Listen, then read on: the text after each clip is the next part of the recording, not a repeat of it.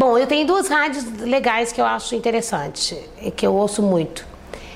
Geralmente no carro e no meu trabalho, que é Alvorada, que toca muita música de MPB, os cantores que eu gosto, os compositores também. Gilberto Gil, Caetano, Djavan, entre outras novidades aí na música popular brasileira.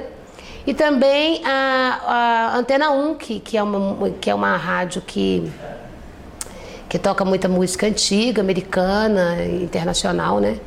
E que eu também gosto muito, porque eu lembro na época que eu era gatinha, né, gente? Ia para as discotecas. Eu acho fantástico. Bom, recomendo, inclusive.